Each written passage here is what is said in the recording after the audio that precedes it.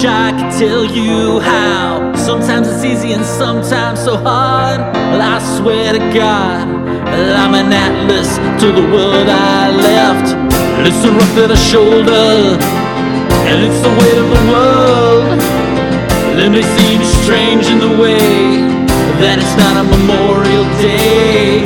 No, it's not the day I cried. It's the day we fought the first died, and the day the second he turned his insides out. Well, I have to leave my job and my family to weep over brothers that I had. Yeah, good having you here, Mike. I guess to start out with, you've got a lot of stuff on your walls back there. I don't know, maybe if that's a sword back there. What do you have back there hanging? Whole mess of stuff, man. Just some memorabilia from my 20 years as a combat controller. Whenever whenever you leave an assignment, they tend to give you some kind of swag, some to remind you of your time there. The Spartan swords you see the Gladius back there is very heavily it heavily influences the special operations community. We kind of look at ourselves as a profession of arms. Our job is definitely to be the tip of the spear, if you will, to be out there fighting. So yeah, swords, pictures. Over my right shoulder here, you see that's a little collage my kids put together when my oldest son, who's 18 now, making me feel old. When he was in third grade, he put that together. So it's some memorabilia, pictures of me, pictures of my wife. She also served. My brother-in-law, he's an officer. He flies for the Air Force. So military family. Did you miss any of your children's births? No, I didn't miss any of their births, but I definitely missed a good portion of their early lives. My sons, so I have an 18-year-old, I have a 12-year-old, both boys, and then my daughters are 6 and one, and the baby's almost 2. Both my boys, I was definitely gone for a lot of their early life. My oldest one, especially, that was in the meat of my operational time within the Air Force. So I was there. Fortunately, thank God, I was there for all their births. But Isaac, my second son, I remember being, it must have been a week or two after he was born. I was gone about 306 days out of the first year of his life. Wow. Where all were you gone to? Well, for Isaac, that was when I was stationed over in Japan, so all over Southeast Asia, Thailand, the Philippines, Cambodia, Malaysia, you name it, I've been to it. Indonesia, most of those areas over there, doing a lot of partner train assist type stuff.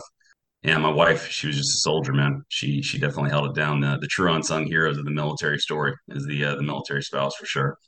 I believe that, and I've definitely heard that many times. So I wanted to start out then with the battle where you received the Silver Star, Sure. because I would love for you to add some color to the citation. I'll put a link to the citation in the show notes. But will you give us some background on that, and maybe because a lot of the listeners on my show aren't military, Mike, and Sure. actually there's several. There's a pretty big women's audience too, I think. So can you just, like, from a civilian point of view, including me, I'm a civilian, so just kind of tell us what happened there, because I've got a few questions too if you don't cover them. Absolutely. So it was a deliberate clear of Chalk Valley, a specific portion of Chalk Valley. We were looking for a couple key individuals. So it was a multi-hit, multi-team hit. You had multi-teams going in different parts of the valley, and my team was on the westernmost flank. And the expectation was anybody coming in or coming out was going to come from our side. So we expected, basically to say we expected contact. We went in the night before, so the day of the hit of the citation, if you will, was the 23rd of October. We went in the night before, covered darkness like we always did. Couple CH-47s, so heavy, medium attack or medium lift helicopters. My team, which was ODA 3116, and approximately 50, 60 commandos. Commandos are the Afghan version of Rangers, I would say, would be the closest approximation. So they're not their regular Army line types. They're more special operations for the Afghan side. So doing a deliberate clear of the village the way we normally would. The interesting thing about this particular objective was it had an apple orchard that bisected it straight down the middle. So from a combat controller standpoint, that's a nightmare. It's a nightmare because the aircraft cannot see in there, which then if you can't see in there, where do you think the enemy is going to hang out? They're going to hang out inside what we call the green zone. So we have this green zone. So my team was to the north of the green zone with another maneuver element. And then we had our C2 element with my commander. I was a captain along with another JTAC, a good buddy of mine, was down to the south. And also Chief Mike Duskin, his maneuver element was down there as well. So we're systematically clearing through. Really, nothing significant happened at night. Rarely did things kick off at night. Generally speaking, the insurgents were smarter than that. They would wait for us to get into inopportune positions before they would strike. Very very intelligent enemy, especially in this particular valley. We had a lot of foreign fighters, so you had Pakis, you had some Saudis, you had a hot mix of people, not just Afghan-born individuals.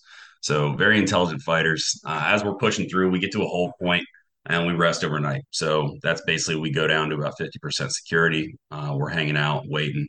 And I was telling my team sergeant the next day as light came up, and I recall right before the stuff kicked off, I looked at him and I said, "Man, I don't know if these boys want to fight."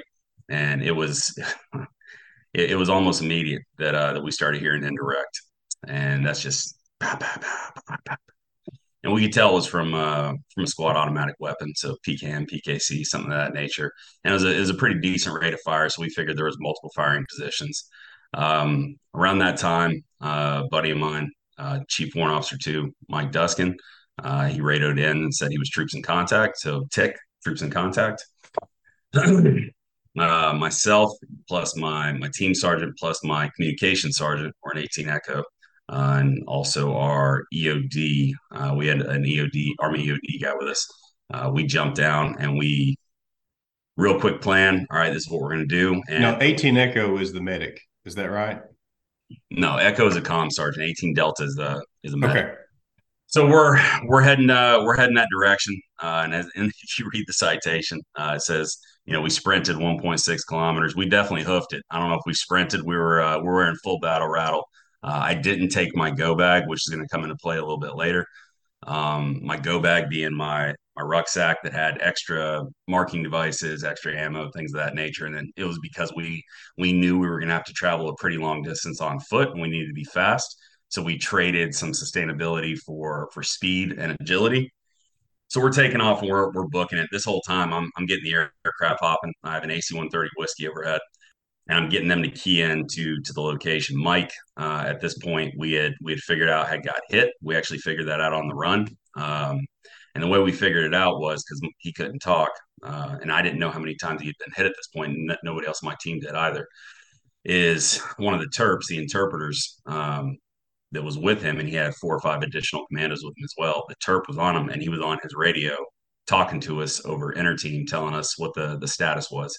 Basically, that Mike had been shot multiple times. He was down, and they were getting shot up pretty well from a couple different locations. And so he's given us feedback on where these enemy are firing from as we're running up that direction. Jimmy, my team sergeant, being the older and wiser of us, myself and my comm sergeant are out booking it, running. He goes and gets a truck, and he comes up behind us not too long after. But we made it all the way to the point. At this time, the AC-130 had figured out or found where Mike's location was, and I had him searching for the enemy where they were. So basically, if you want to imagine, you have, like I said, you have Village North, Village South, green zone in the middle, and you had a building that ran kind of north south. I can't recall the number of it. We had it numbered for our internal tracking of buildings.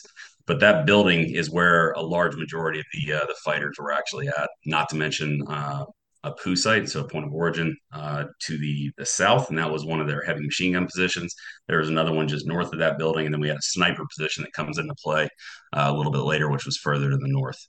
So I was also working at this time, getting some medevac on board. So I had fired up a medevac 9 line as best I could from what I had been able to pull from our interpreter.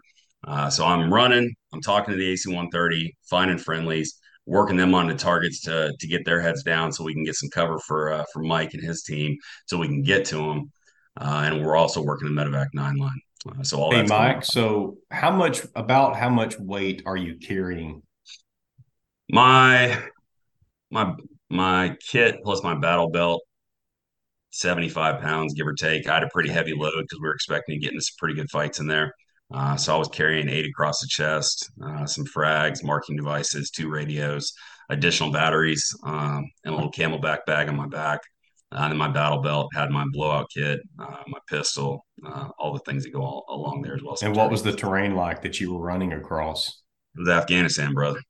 It was not friendly. It was very very hilly. Where the elevation we were at was high. If memory serves, around 8,000 feet. Nowhere near the highest location that we went to on that particular or this particular rotation, but it's still pretty high considering my team had come out of Florida. So we're coming from sea level, going to an area where they're plunking us down. My FOB, forward operating base, was at 6,000 feet, and most of the places we did operations were north of that. So Yeah. 8,000, the highest one we did on that particular trip, I think we went up somewhere was about 10.5, and that was really rough.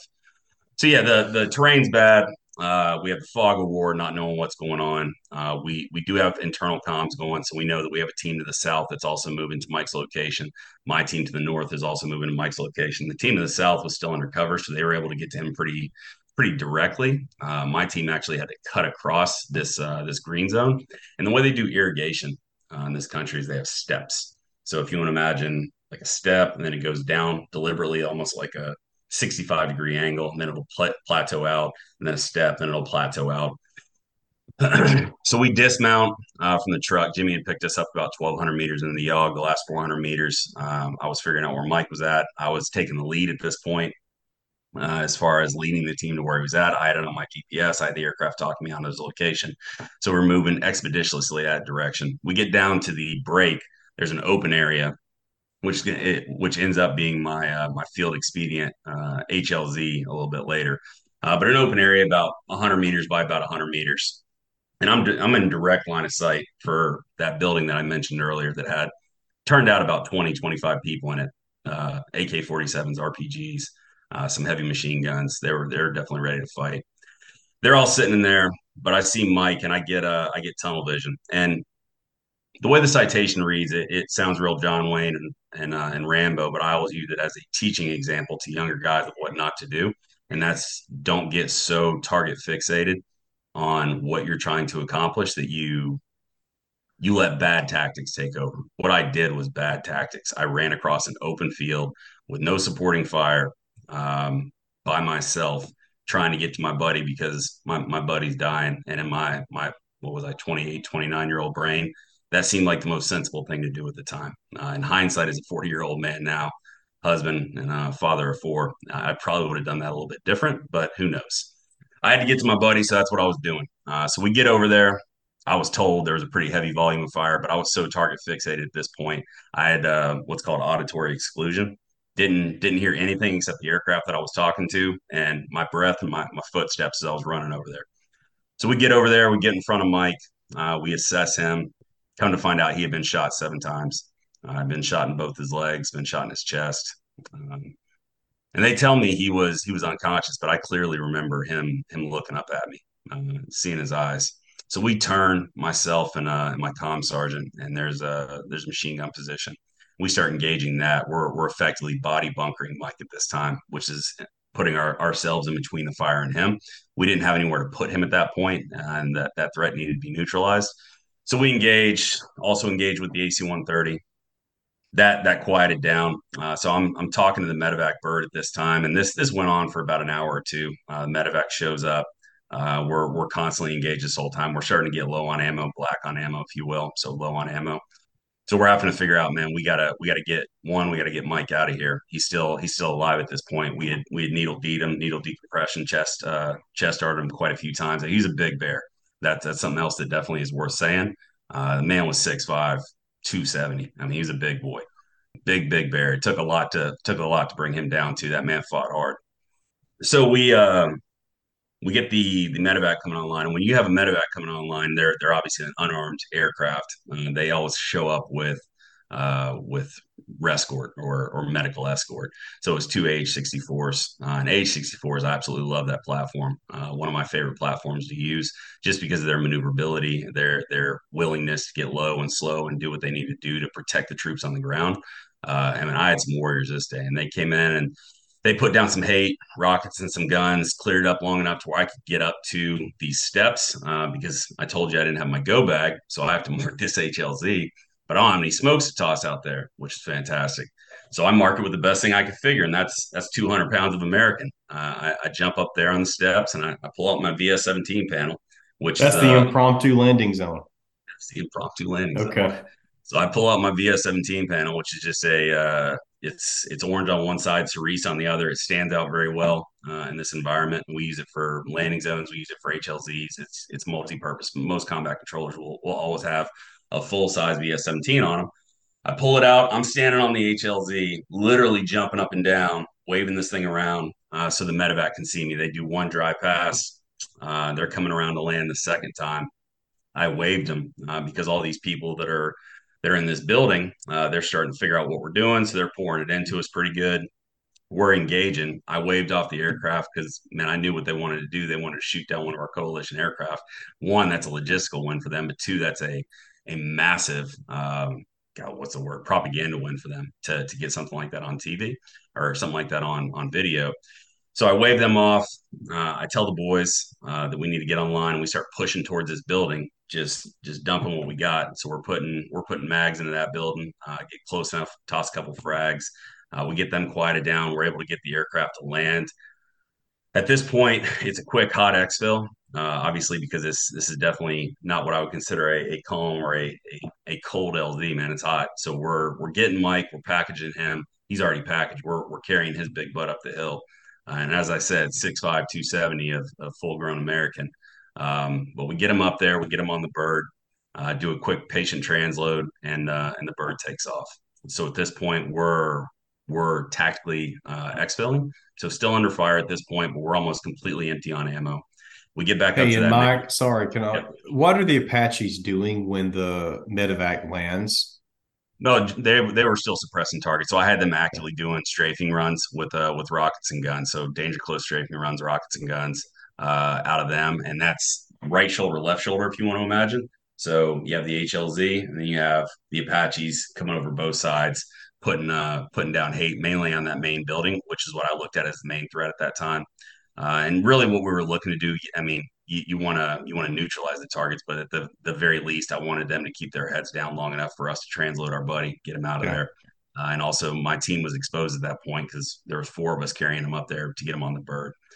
So got him on the bird, got him out of there, and we started tactically exfilling. We get back up to the road, get into the Jenga truck. Jenga truck is just a fancy way of saying the truck they utilize. The reason we call them jingle trucks is because they over in Afghanistan and Iraq they put all sorts of stuff that dangle off the windows and it jingles when it drives by. So we call them Jenga trucks. We get back to the Jenga truck. That's where the sniper decides to start talking to us. Don't know what exactly he was shooting with, and he wasn't a very good shot, but he was letting his presence be known. My team sergeant or my echo, I can't recall which, put him down. We get in the truck and I think that's the closest or the most that I felt like I was going to die when we were driving back. We had one of our commandos driving the truck, and he hit every daggone rock. And they don't have rocks in Afghanistan; they have boulders. And he hit this one. I'm not kidding. I'm talking to the birds as they're departing the airspace, and I'm checking them off.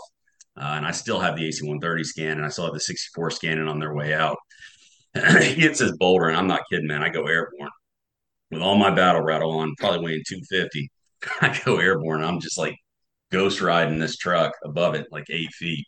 Um, I'm just like, man, I just got through 4 hours of getting it, and I'm gonna die in this stupid truck Or driving break back your to. back. I was like, I'm gonna die driving back. So thankfully I didn't. The boys were able to grab me and get me back down to terra firma. We get back to the rally point. We're refit and rekit, and man, it's a 3 day op. That was really day one still of the 3 day op. We found out not too long after that it was me that found out through my team lead that Mike had died en route, and it hurt, man. It hurt like hell. But at the end of the day, we still had a job to do. We still had a mission to carry on, and we still had other teammates out in the field that were counting on us to do our job. So it's not like when you have a bad day at some other job, man. That's what I always like to tell people. This isn't a job. It's a way of life. It's something you dedicate yourself to, mind, body, and soul. Because if you're not all the way bought in, man, people are going to get hurt. And when I say get hurt, man, people are going to get killed because you can't allow yourself to feel in that situation. You feel later. So it hurt, but man, our job was to get our ammo topped off, was to get everything else topped off. We had to work a resupply bundle, which I got laid on and I worked so we could top off all our stuff, and then we continued our purposeful push through the village. The remainder of time was relatively uneventful in our AOR. A couple of my buddies that were more to the central part of the valley, they found the person we were looking for, and they got ticked up pretty good. But for the rest of the time, that particular mission for us, relatively uneventful. We exfilled a couple days later when we went back to the fob, and it was, man, refit, rekit, get ready for the next mission. And it's anybody that did that job for any period of time, man, lost brothers. You lost friends, you lost people you cared about, and the ones that were successful and were able to keep doing it were the ones that, man, could truly compartmentalize. And that's to say nothing negative against the ones who said, after an event like that they were tapping out. It was and it's just, I don't know, it's a different kind of mindset. Doc Grossman, I don't know if you read his stuff at all, like on Killing, Yeah. on that. He put Yeah. some He's been really on the interesting show. stuff. He put some really interesting stuff out there, man, that I think could speak to it much better than my junior varsity psychological opinions. But there's something to it, man. There's definitely a different breed, a different mindset that succeed in the combat arms profession. It's not for everybody, but man, the ones that it are for, the people that I was fortunate enough to serve with, are just some of the best people God ever put on this earth, and I stand on that. Just some of the most fantastic Mhm. humans you ever met, man. So that was that mission. That story hurts every time to tell. And it's been Jesus, what, 11 years now, and so it still hurts every time to tell it. What is Mike's last name that was killed? Duskin. Have you met his family? No, no, I never met his wife. I know he has a son. Last heard he was in Ranger Regiment. I haven't kept up with him, so no, I don't know. But I know him. For the short period of time I did know him, and I believe I said in previous interviews that you make fast friends when you're under fire, and that's true, man. As a combat controller, it's weird. We don't organically work with our ODAs that we attach with. We 9 times out of 10 meet them in country. You don't have that pre-deployment spin up that you Hmm. would love to have, just because our deployment cycles never actually line up. So you're I mean, most of the time what you're doing is you're coming into a team that's losing another JTAC that they've already been working with for 3 to 4 months, that they have already built a relationship with, TTPs, tactics, techniques, and procedures. And you're coming in and you're trying to fill those shoes, but also at the same time make your own presence be felt and show that you're also an asset to that team. I don't know, man. I really enjoyed it. I've been able to work with pretty much every special operations branch out there: SEALs, Army, Marine Corps, Rangers, SF teams, yeah, MARSOC teams. Even worked with the Coasties a little bit. So, man, the gig of combat control, I have often told people, is the best gig out there. You get all the training, you get to work. I mean, every employment methodology out there is something that we do. So diving, jumping, free fall, mountain climbing. I mean, you name it. It's just different ways to get to work. And then also, man, you got the biggest stick in the world. You can be the best shot out there. I'll tell you what that. But you give a competent combat controller with good radios, some aircraft overhead, we'll reshape a whole battle space. Yeah. And that's nothing to say about us individually. That's just the capability in of itself, man, and just the amazing raw power of air power and what it can do in the hands of solid pilots and solid ground controllers. It's Yeah. amazing. Yeah. I love getting the word out about combat controllers, that profession. Mike, as you were telling that, when you said you had to make that impromptu landing zone and you're standing out there, what I'm envisioning is I'm going to liken this to a story of Mark's from his book of what a pilot related is. You're standing out there all by yourself like a big dummy, waving your arms. Is that really what you were doing, though? I mean, you were completely exposed, 100%, right? Yeah, yeah. Taking a lot of fire. Now, did you damage the building?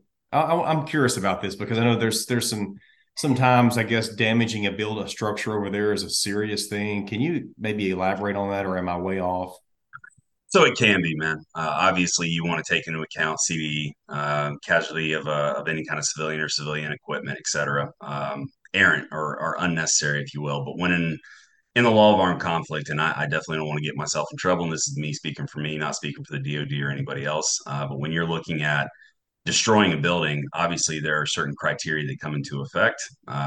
If it's being used as a as a defensive fighting position, or if it's being used to harbor weapons or things that could hurt or injure Americans or American allies, then under the law of armed conflict, that no longer is what you would consider a civilian structure, and that becomes a military structure, and military structures are allowed to be hit.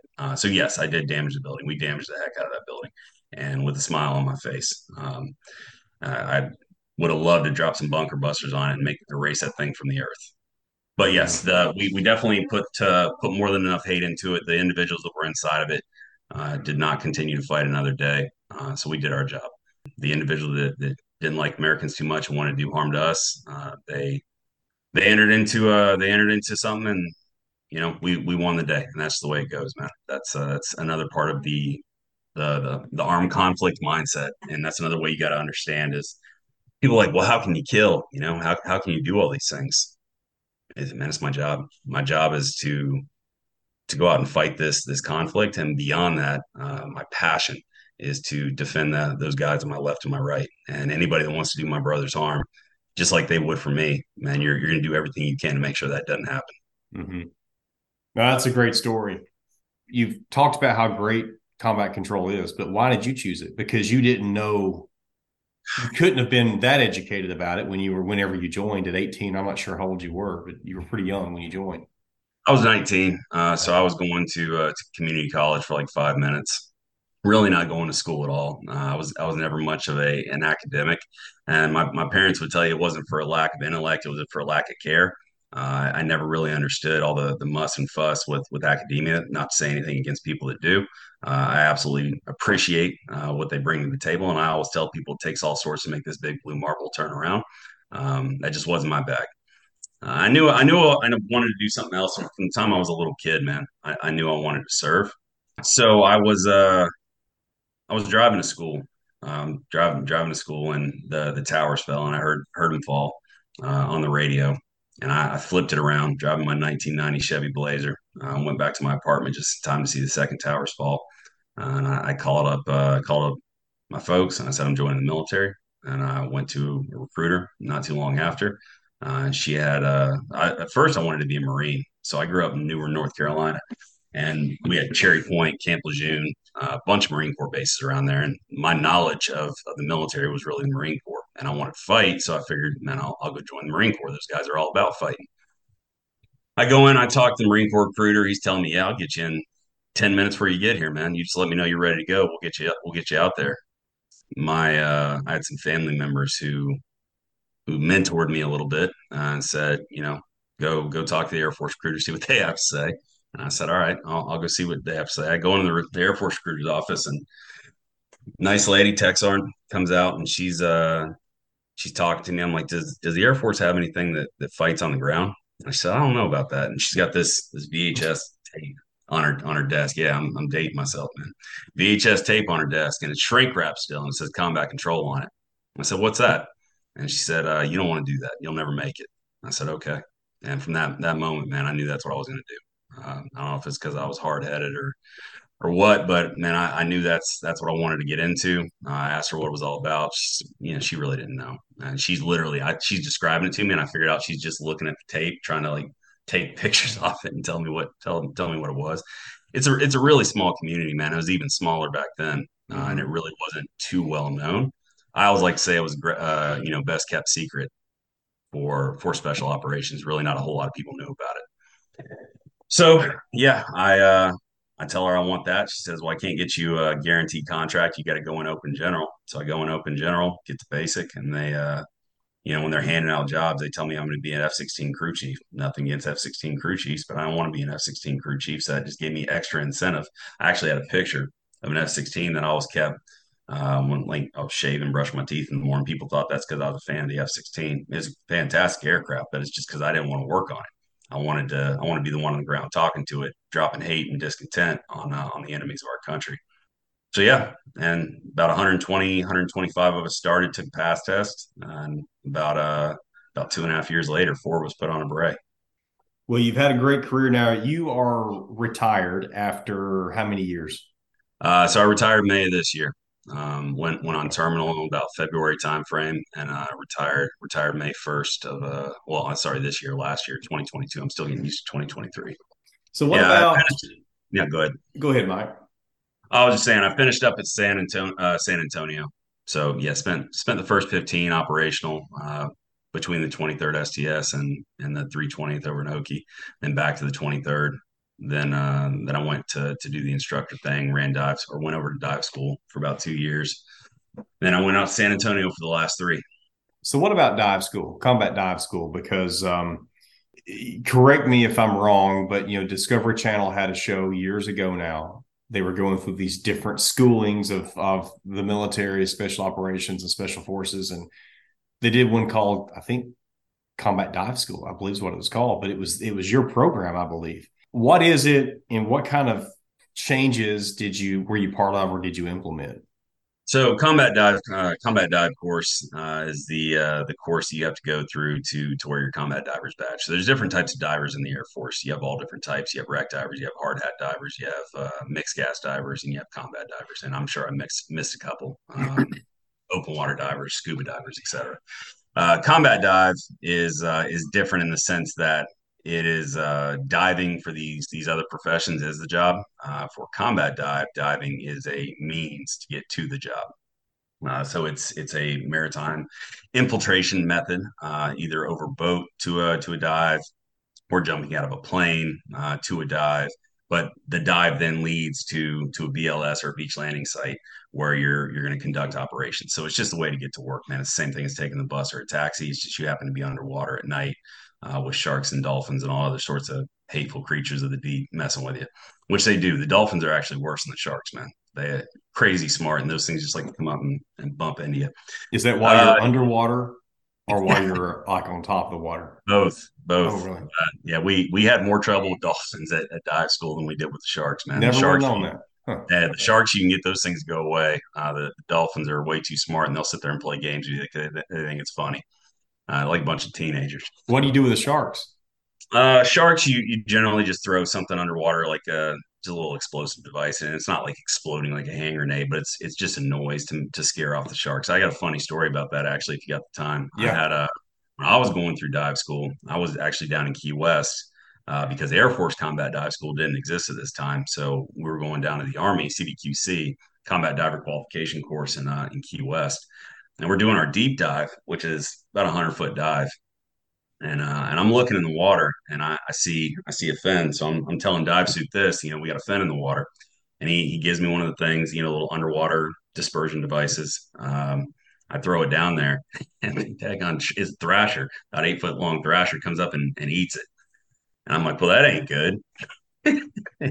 He eats the daggone thing. And then we threw another one in there, and that seemed to scare him off. And we go down the line. And this whole time, I just got in the back of my head, this daggone shark, is eating our things that are supposed to scare it off. We get all the way down. It's supposed to be the funnest dive of the trip. You go down to 100 feet, you can possibly get a little bit narked out, meaning you get a little bit euphoric. I didn't feel any of that. I was just nervous as heck that I was going to get eaten by a shark. So Yeah. as we're going back up the dive line, the shark sure as heck comes back around. I was the last one on the boat, and oh man, I was nervous as heck. Finally got on the boat though, and didn't get eaten by a shark. So small victories. As far as fast forwarding, when I was at dive school, I didn't go there initially as a superintendent. I was N2IC, so underneath the superintendent and the commander. But then my superintendent actually made rank. He left, and then I filled in for about a year and a half as a soup. As far as changes that I implemented, really no major changes, man. I was always very simplistic in my way of looking at the training pipeline and the training methodology.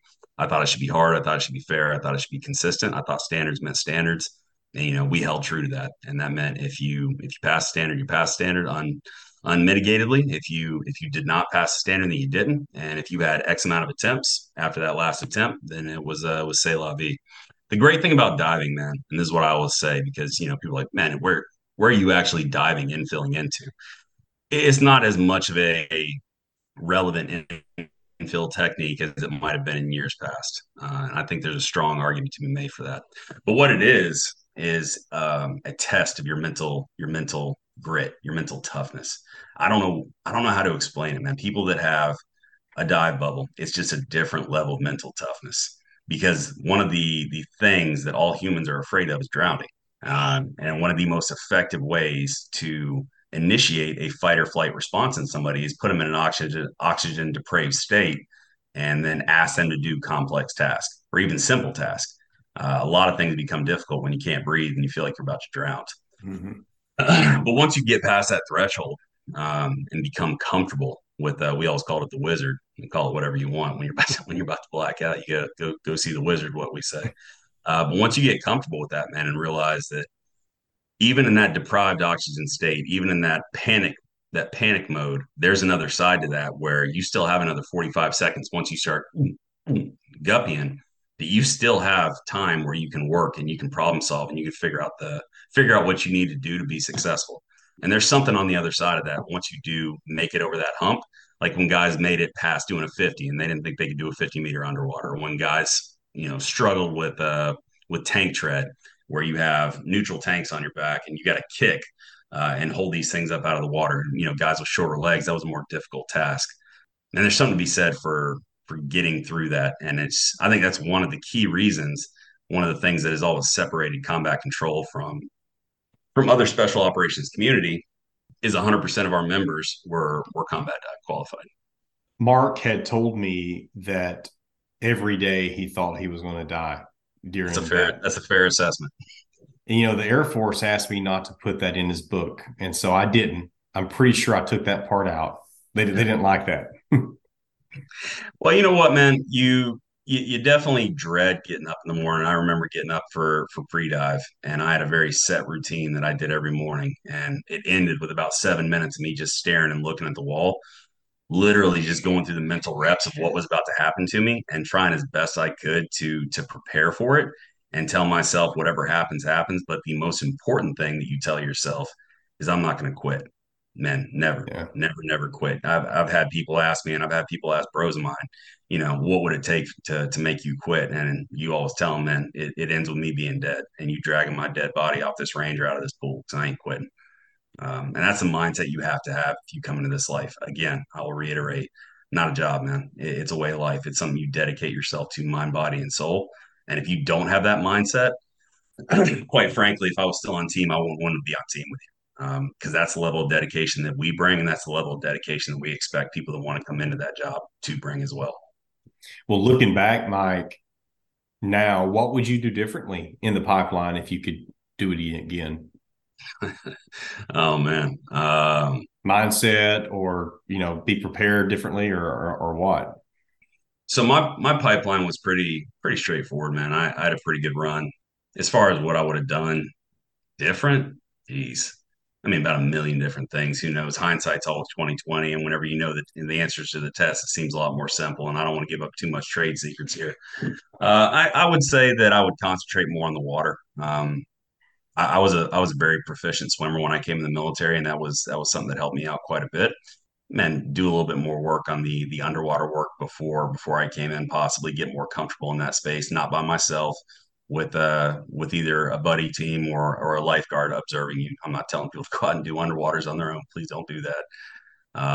Yeah, just getting comfortable in that space, man, and the mental toughness, the running, the rucking, so much time on your feet, getting and appreciating stretching. That's something when I was a younger man, I could get away with not doing, but Yeah. now that I've gotten some years on me.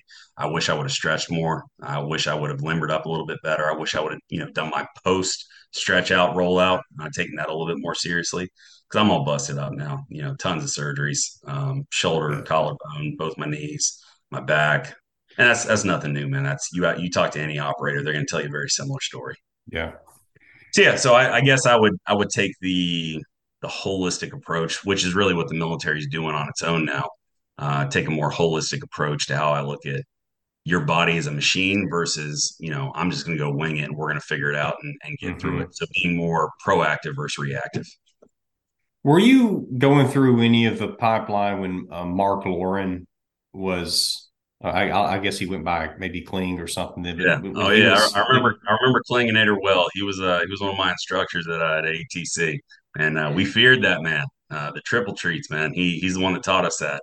100 flutter kicks followed by 100 hello darlings. So just scissors like this, and then yeah, followed by 100 leg lifts without putting your legs down, without putting your heads down or your head down. That was an absolute monster. That dude was it still is an absolute calisthenics beast, and he could run to boot, which made it even worse. Yeah. yeah, So like the traverse course, anything. But we didn't want to see or Sergeant Clang. We had a really I had great cadre all the way through the pipe, man. Guys that were just physical specimens that were operationally relevant. And that's another cool thing about our job is you get some jobs where you have people that will hang out in the operator or the instructor position. Man, our instructors were overwhelmingly operationally relevant, meaning they had actual deployments under their belt, which in my mind, almost should be a prerequisite to be an instructor. hmm, If you're going to teach the next generation, it's not just about how well you can lead calisthenics or lead a formation run. It's that warrior mindset that you're instilling into these kids, and it's hard to do that unless you've done it yourself. It's hard to fake that, if that hmm. makes sense. So you called Yeah, so him I know Sergeant Klinginator, Clayton. I know Sergeant Clayton very well. and you called him Klinginator. Yeah, we all did, man. He was a Terminator. That man felt Yeah, no pain. yeah. Ish said they called him Cyborg. Also, was Yeah. that another one? Oh He yeah, he was a beast, man. he's been on the show a few times. I really like talking to him. I have his app. I've been following his workouts since January 2018. Nice. But yeah, I love his philosophy, especially as I get older too, with all of the slow and great form and then definitely stretching and just all the hip work and shoulder strengthening. Man, I wish I'd known about it years ago. Yep, it will improve your quality of life in the long run, man. I guarantee it. Yeah. Well, what about leadership, Mike? You've had examples, I'm sure, of great leaders and not as good leaders. Would you give what are some examples, like maybe whether it's like what type of leaders that you respond to, or what are some examples or some styles that you've experienced that were not the ones that you should emulate, Sure, and then some that you should? sure. So when I was a kid running high school cross country, I had a coach that I think finally cracked the nut on how to get through to me. I never responded well to positive feedback. And it's because I expected to do well because I worked really hard. So my expectation was to do well, and like people telling me that I was doing well, or go buddy, you're doing so good. That never did it for me. I was again hard headed, and he finally figured out, well, I'm going to tell him he sucks and he's doing a terrible job, and that motivated the heck out of me. So I was always more motivated to not fail. So leaders who one led by example, two had that never quit attitude, the same as I did that I wanted to emulate, and three would give me hard, real feedback early and often. Man, was what I really responded to, and it's because I just had this deep, burning, innate desire to succeed, not for myself but for my team. I never wanted to be the reason my team failed. So I always took the hard I guess the hard leaders, man, are the ones I gravitated to. The one that would, I guess nowadays kids would say is like abusive. I don't know, man. I looked at it as I was in a profession where I was going to shoot people and people were going to try to shoot me. So I wanted tough people around me because that's what I Mm-hmm. wanted to be. I wanted to be hard. I wanted to be strong. I wanted to be bulletproof, not only physically, but, mentally. I wanted to be tough up here. So that was a leadership style I liked. I mean, aside from that, man, I've had great leaders. It's hard to point a finger at too many bad leadership examples just because Well, again, just been surrounded by some of the best people our country has to offer. Bad leadership, though, would be, I mean, the scarlet mark in our community is being a micromanager. So somebody that just sits over top of your shoulder and watches everything you do. We can't stand that. And I mean, if you get that kind of attention, it's for one of two reasons. One, it's because the leader's a bad leader, or two, it's because you don't have the trust of the leader and they feel like they have to watch you to that level. Yeah, that's a tough question, man. I could give you plenty of examples of great leadership, and giving you examples of bad one. Man, just somebody that's going to be over my shoulder, somebody that tells me to do a thing that they're not willing to do themselves. The instructors in the pipeline that we always had the most respect for were the ones that they weren't just going to smoke us when they told us to do something; they were going to do it with us. They're the ones that dismount the Humvee and push it with us. They're the ones that they tell us to do 1,008 counts. Man, they're dropping down, they're doing them with us because they had the mindset, which is always a mindset that I very much so appreciated myself when I was an instructor, was if you failed as a team, it's because I failed you as an instructor. So we're all going to get this PT. But crap rolls downhill. You know how that goes. So Yeah. that's the mindset that I loved to see, and definitely the kind of mindset that I tried to hold myself to, and that I tried to hold my fellow instructors to when I did get into that space. So, did you ever come into a team, a leadership role that you were the previous leader, maybe morale was down. The previous leader had maybe been a very poor leader and they needed a change of guards, so to speak. Did you ever come in a situation like that? And if so, what were some of the initial decisions that you made and things that you did? I wouldn't say I ever went into a position where the previous brass was so bad that morale was down, but obviously there's been plenty of times that morale was down where you're taking over a team or you're taking over an assignment where something bad had happened, which with us something bad was always happening. Meaning somebody downrange was getting hurt, getting killed, some of that nature, and it would drag the boys down. What you did is you stuck to what you knew and you kept the team focused on the vision and the mission. Man, a good leader can rally people around a vision, can believe in something so fervently that it's almost like a tractor beam. You're pulling other people into your crazy little world where we're all gonna sled dog, if you will. We're all pulling towards the exact same objective. And honestly, that's the best kind of therapy I ever had, man. I can't speak for the rest of the boys, but I think I'd be pretty safe to say most of the guys would tell you that. The best therapy we got, and we had all sorts of assets available to us, the best docs, the best, and that's physical docs of the body, head docs for speaking to counselors, et cetera, dietitians, strength coaches, all that great stuff. But man, the best therapy I got was sitting in the team room with my brothers and talking to people that understood what I was talking about, that understood. And when I would say something that would probably strike some people as, man, this person's crazy. They're like, yeah, man, I've had that feeling before. Yeah, man, I've felt that way before. Yeah, I've done that before. It normalizes things that are not normal. Being part of a community where everybody shares a vision already and is already collectively pulling towards that, it's not hard to rally the troops. You might have somebody that's in a leadership position that's toxic, but they tend to find their way out of that position pretty quickly because they're going to get sussed out by their team or they're going to get sussed out by the leadership above them. When you got a lot of really great folks, man, the ones that are not so great, they stick out and they find their way out of that position or out of the career field pretty quickly. Yeah. You put on your resume, take care of your people and they will take care of you. Why was that important enough to put on there? It's philosophy, man. That's what I believe in. I believe it, and I think it's important enough to say because that's a mindset I have of, man, my team eats first. My team's needs come first. As a leader, you eat last. So there's a couple great books, but one of them is Leaders Eat Last. And the underlying philosophy of it is, man, one of the number one things for being a great leader is to be a servant. You're a servant to your team. You're a servant to your mission. What they don't see is when they're all going home, 4, 5, 6 o'clock, you're still in there in the team room till 7, 8 o'clock at night because you did all the training with them through the day. You had your door open that entire time, so anybody that needed to have a conversation could come in and talk to you. But at the end of the day, you still got paperwork that needs done. You still got EPRs. You still got to work on your team leads, OPRs. You got a training schedule. You got a budget you got to put together. You have any number of things within ATC. The PWS or the POI needs updated. It could be any number of things, man. But you need to be available for your team. So take care of your people; they'll take care of you. The mindset's pretty simple, man. Man, if you take care of your folks, when they're hurting, when they're down. And when you're having that same bad day, man, your team's going to come up and they're going to pick you up and they're going to pick up your slack and they're almost going to do it unconsciously. It's almost like you're not individual people. You're part of one organism that if there's a problem, the rest of that organism or that body is going to react and pick that failing piece up. That's another great thing about the special operations community, man, is you are so small that you know each other, almost as well, if not better than your own family, especially in your operational years. Because God, you spend more time with your teammates than you do with your wife and your kids. Yeah.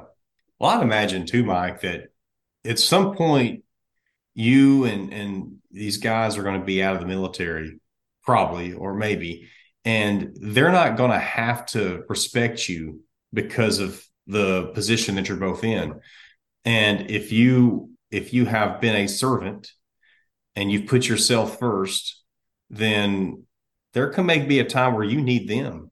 And so the roles may be reversed. And if they don't like you, if they didn't like you when they were serving under you in the military, then they may not help you when you get out. That's 100% truth. That I'll tell you, man. The treating every relationship as an interview is something that I would say often. You treat every relationship as an interview, man. You only get one chance at a first good impression. I would say that often, and really, what I mean by that is, and it's not for self gain, man, but it's the way you carry yourself. And when you carry yourself like a man, and you carry yourself respectfully, and you treat other people with that respect, regardless of who they are, where they're from, any of that nonsense, man. It's very binary. Man, you're good people or you're bad people. If you're good people, then let's get to work. If you're bad people, then I don't want to work with you, and I want you out of my career field ASAP. So yeah, I 100% concur with your assessment, man. Taking care of your people and carrying yourself and your name recognition within that community is very important because being so small, there's a saying that I'm not going to say to its fullness because it's a little bit crude, but you can build 999 bridges to mess up once. You're not a bridge builder. You're a screw up. That's the specter of being in a very small community, being in a very small family, is people aren't going to remember your accolades, your bona fides, and especially it's not even that cool when you have cool accolades or bona fides to 99% of other people, because when you're surrounded by a team room full of people that have all done stuff like that, again, it's normal. So that's the thing when you talk to guys from our community and you're like, man, that's so cool, this thing you did, or such a great story. And it's just a story. That was a day. That was one day out of a 20-year career. And I could point to 20 guys off the top of my head that have done way cooler stuff than that. That may or may not have received the same accolades. Yeah. I'll tell you the big thing that separates your top three awards from other awards within the military, and this is not a hard and fast thing, and again, speaking for myself, is if there's a loss of American life, that'll turn what could normally be a BSMOV into something that would be Silver Star Air Force Cross. There's more refined criteria than that, but just my own looking at it and my own knowledge of it through a lot of friends who received a lot of different wood. That seems to be a pretty common recurring theme. And that makes it hard, man. So that means when you're talking to somebody that has a top three, so Silver Star up to Medal of Honor, that almost certainly an American was either shot or killed in the that award, and that could be the individual himself, or that could be a teammate of theirs. Never looked at it that way.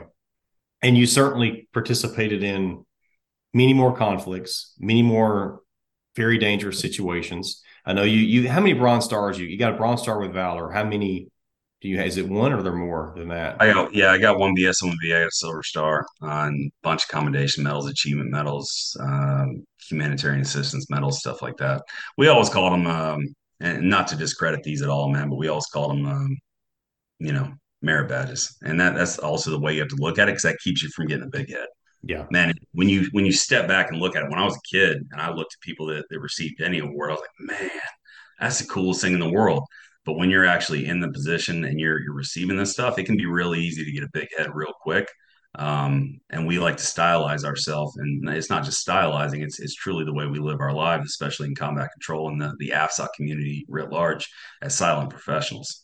Meaning we're not going to go out there and tell our business just any Tom, Dick, and Harry. Your stories have value. They have value because you hold on to them and you utilize them for a purpose. If you're just going out there and giving it away to anybody on the street, one, you're not doing that for their benefit because it's not going to benefit them. You're doing that to inflate your own ego. And again, that's not the kind of people we want to Yeah. be around. Listen, Mike, I'll tell you, I've said this before on the show, and I know this is not always the true, but in my experience, I believe strongly in this. I've had a lot of people over the years that they just feel like they just start telling me everything they did in the military. And it just seems like the ones that just like freely right off the bat, and I've had several do this, start telling me all these great things they did. And they usually throw in SEALs in there. I think they're full of crap because one, they don't know me. I didn't even ask them, and they just started, and it was just like they just really needed to. Maybe they have some low self esteem. I'm not sure. They just wanted to or they just like to lie. I don't know, but I don't believe any of them that just start just blabbing and telling me all these great things that they did. Have you ever experienced that? Oh yeah, man. Yeah, you hear a lot of blowhards, and 9 times out of 10, the ones that can't wait to tell you a story are generally the ones who are embellishing or then possibly even stealing somebody else's story and trying to Yeah. pass it off as their own. But real recognizes real, man. You walk into a room, you know who the real ones are pretty quick, especially from our world, man. Because being attachments, we 9 times out of 10, again, we'd go into a team room, downrange. We didn't know these people, and now Uh, we had to go into combat with them. And you real quick figure out, man, who are the ones in that room that are worth it, and who are the ones that are not. And that's as you get further down the line, get some more deployments under your belt. Your first one, you're just scared to death. You think you're going in there with a bunch of John Rambos. So yeah, man, it's never something that really bugged me that much, man. I never really gave it much thought. I just looked at people that wanted to gas like that, and do your thing, bud. Good for you. Those are the ones who wouldn't get the good deployment spots because they weren't great at their job, and honestly, they weren't very well thought of within the community because of that mindset, man. yeah. Yeah. Nobody wants to hear your stories, man. We want to see your actions. Get out there and go do the thing that you're talking about doing. What else, Mike? What's something else that's, in closing that you want to make sure that we cover? I'll tell you, man. The Any success I've had, I would attribute to three main things. One is my belief in Jesus Christ, my faith that there is something other than just what we're doing right now. My family, my wife, my kids. We had definitely had a hard road, but they've kept me grounded and kept me moving in the right direction, especially when I didn't deserve it. When, as I would say, the demons come. When you have those thoughts that you want to beat back, but they just won't go away. Been the ones that have pulled me out of it, and then my fervent belief in my team.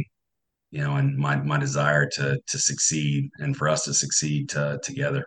Anybody that would ever look at combat control or pararescue or SR or TACP, I would tell them to come at it humbly, to understand the fraternity that you're looking to join, the family that you're looking to join. Do your homework. Come in polite. Come in respectful. Don't come in as a blowhard because nobody's impressed. And then let Mhm. your actions do the talking for you. That's great advice.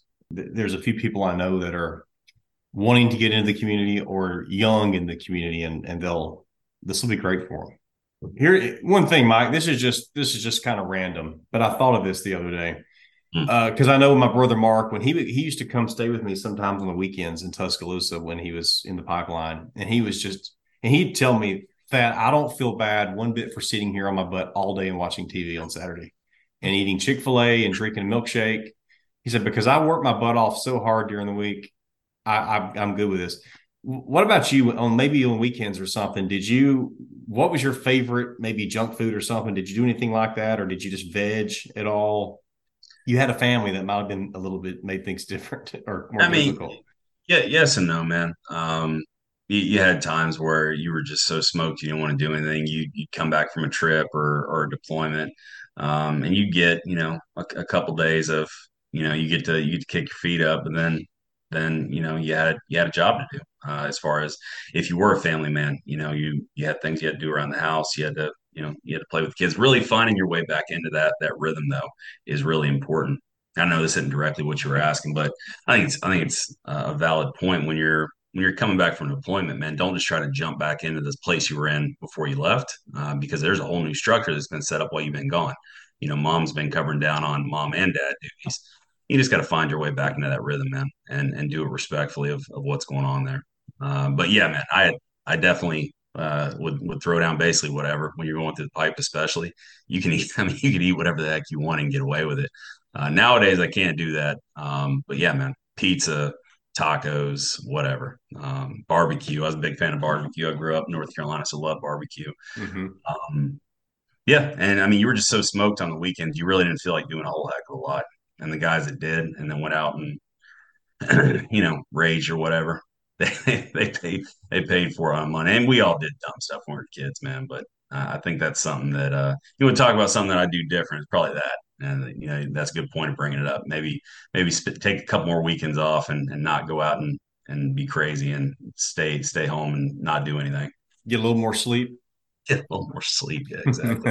Wouldn't have so many gray hairs in my beard now. Well, anything else, Mike? Not that is I think that about covers it, man. It's I mean, you could talk about this stuff all day. Is great targeted questions, man. I appreciate the time. I appreciate the platform, man, and I thank you very much for what you do. No, man, I really appreciate you being willing to come on. This has been great. I'm glad that Ish put us together because I was talking to him back in December about it, and he said, I'm gonna send you some folks. Yeah. And hey, we do that Memorial Walk every May. I know it's a little bit of a drive for you, but we'd love to have you sometime if you ever feel like coming up, or if you feel like rucking 28 miles of your own free will and choice. Come on. I love rucking, man. I hate running. Rucking's good. I had an instructor say, running breeds cowardice. I'm gonna walk to the fight at a comfortable pace so I can arrive there refreshed and ready to do God's work. That's good. My knees are blown out now, man. So running hurts, but I can still tote weight. No, good. But we do it. I don't carry weight when I do the actual walk. I train with the weight, but then the day of the walk, my necessities in the backpack is it that day. Rucking or walking, man, is a great way to get in touch with what's going on around you. That's yeah, it takes you to a different place when you got that tick on your back. We call it a tick, because it just sucks all your energy out of you.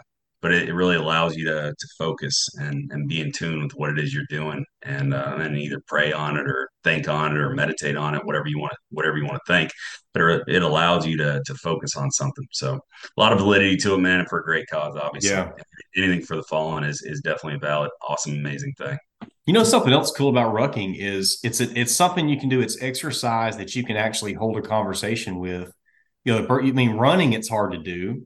Yeah. So you're walking and you're burning more calories than just regular walking. And yeah, you can have that trust or whatever you got, with the people you're walking with.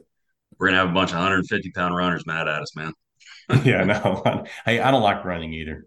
You know what, man? There was a time where I liked it a lot better. I don't like so much now. But that, still a great way to do business. And I think, man, good PT is a mix of, a combat mix of everything. Doing a little bit of everything, some high impact, some low impact, some high intensity, some low intensity. And it's knowing your body, man. Trying to just pick a workout regime off the shelf and say, this is going to work for me. And it might or might not. I would really say just know yourself, know what works for you, know what your goals are you're trying to achieve, and then get after getting them done. Yeah. Well, one thing that Klinginator taught me is sprints. And so I do love doing sprints. Long distance runs, I don't really care about. High intensity. Yeah. Well, man, it's been a pleasure. Thanks, Mike. I really appreciate you a lot. Thank you for your service to our country too, and for raising a family while you're doing all that. And God bless your wife and kids for what they did. Because you're right. I mean, unsung heroes right there. The spouses that come home, and I noticed what you said a while ago is when you get back from deployment, don't just try to step back in like how things were. I mean, there may be a whole new routine there that you've got to maneuver through somehow. You must have learned that from experience. Man. You know what they say about wisdom. The only way you can get wisdom is age and screwing up. So any wisdom I have is definitely from doing the wrong thing and figuring out it was the wrong thing and trying to do better the next time. Yeah, man, I appreciate you. God bless. Dad, I appreciate it, brother. Take it easy, man.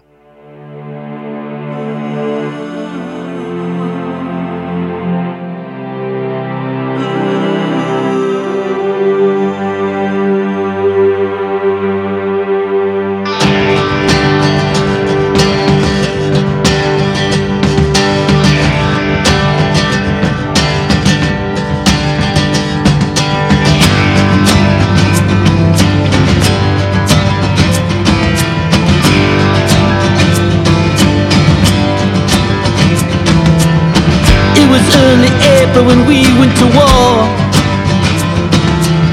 It was not till after we were there we understood what we went there for. We knew as boys, before high school sports, long before girls, yeah, we were gone warriors and see new worlds. Boys will grow into the melody.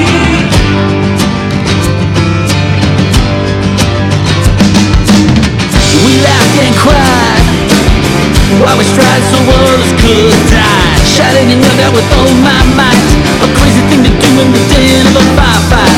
As I filled in one after another, while the sweat poured out of me, like my tracer rounds arching away in the twilight. Sons of war will be the destiny. All the places we'll see, and the wars will be to return our bread, us three. In our raised beers, war stories will live eternally. About wars out of way, and what's a hero, and who's to say?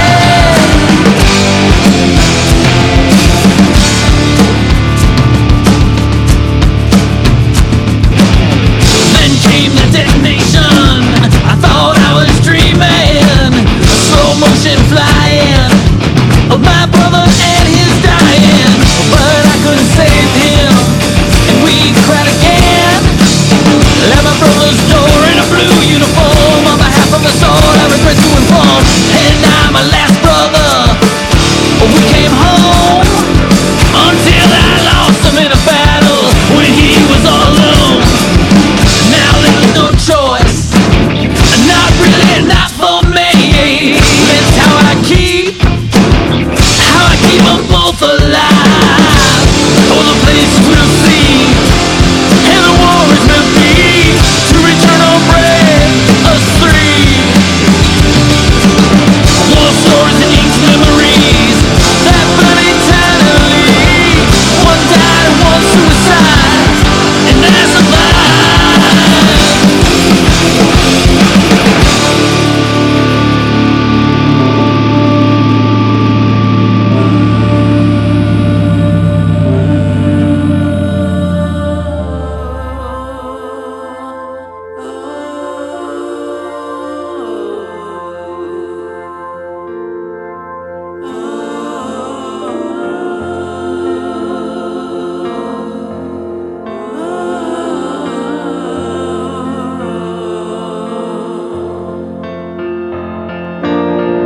And now I work and I love and raise my kid.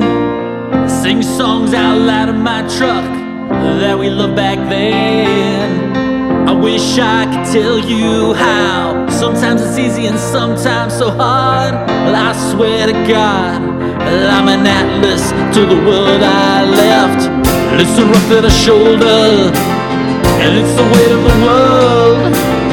It may seem strange in the way that it's not a Memorial Day. No, it's not the day I cried. It's the day we fought, the first died, and the day the second he turned his insides out.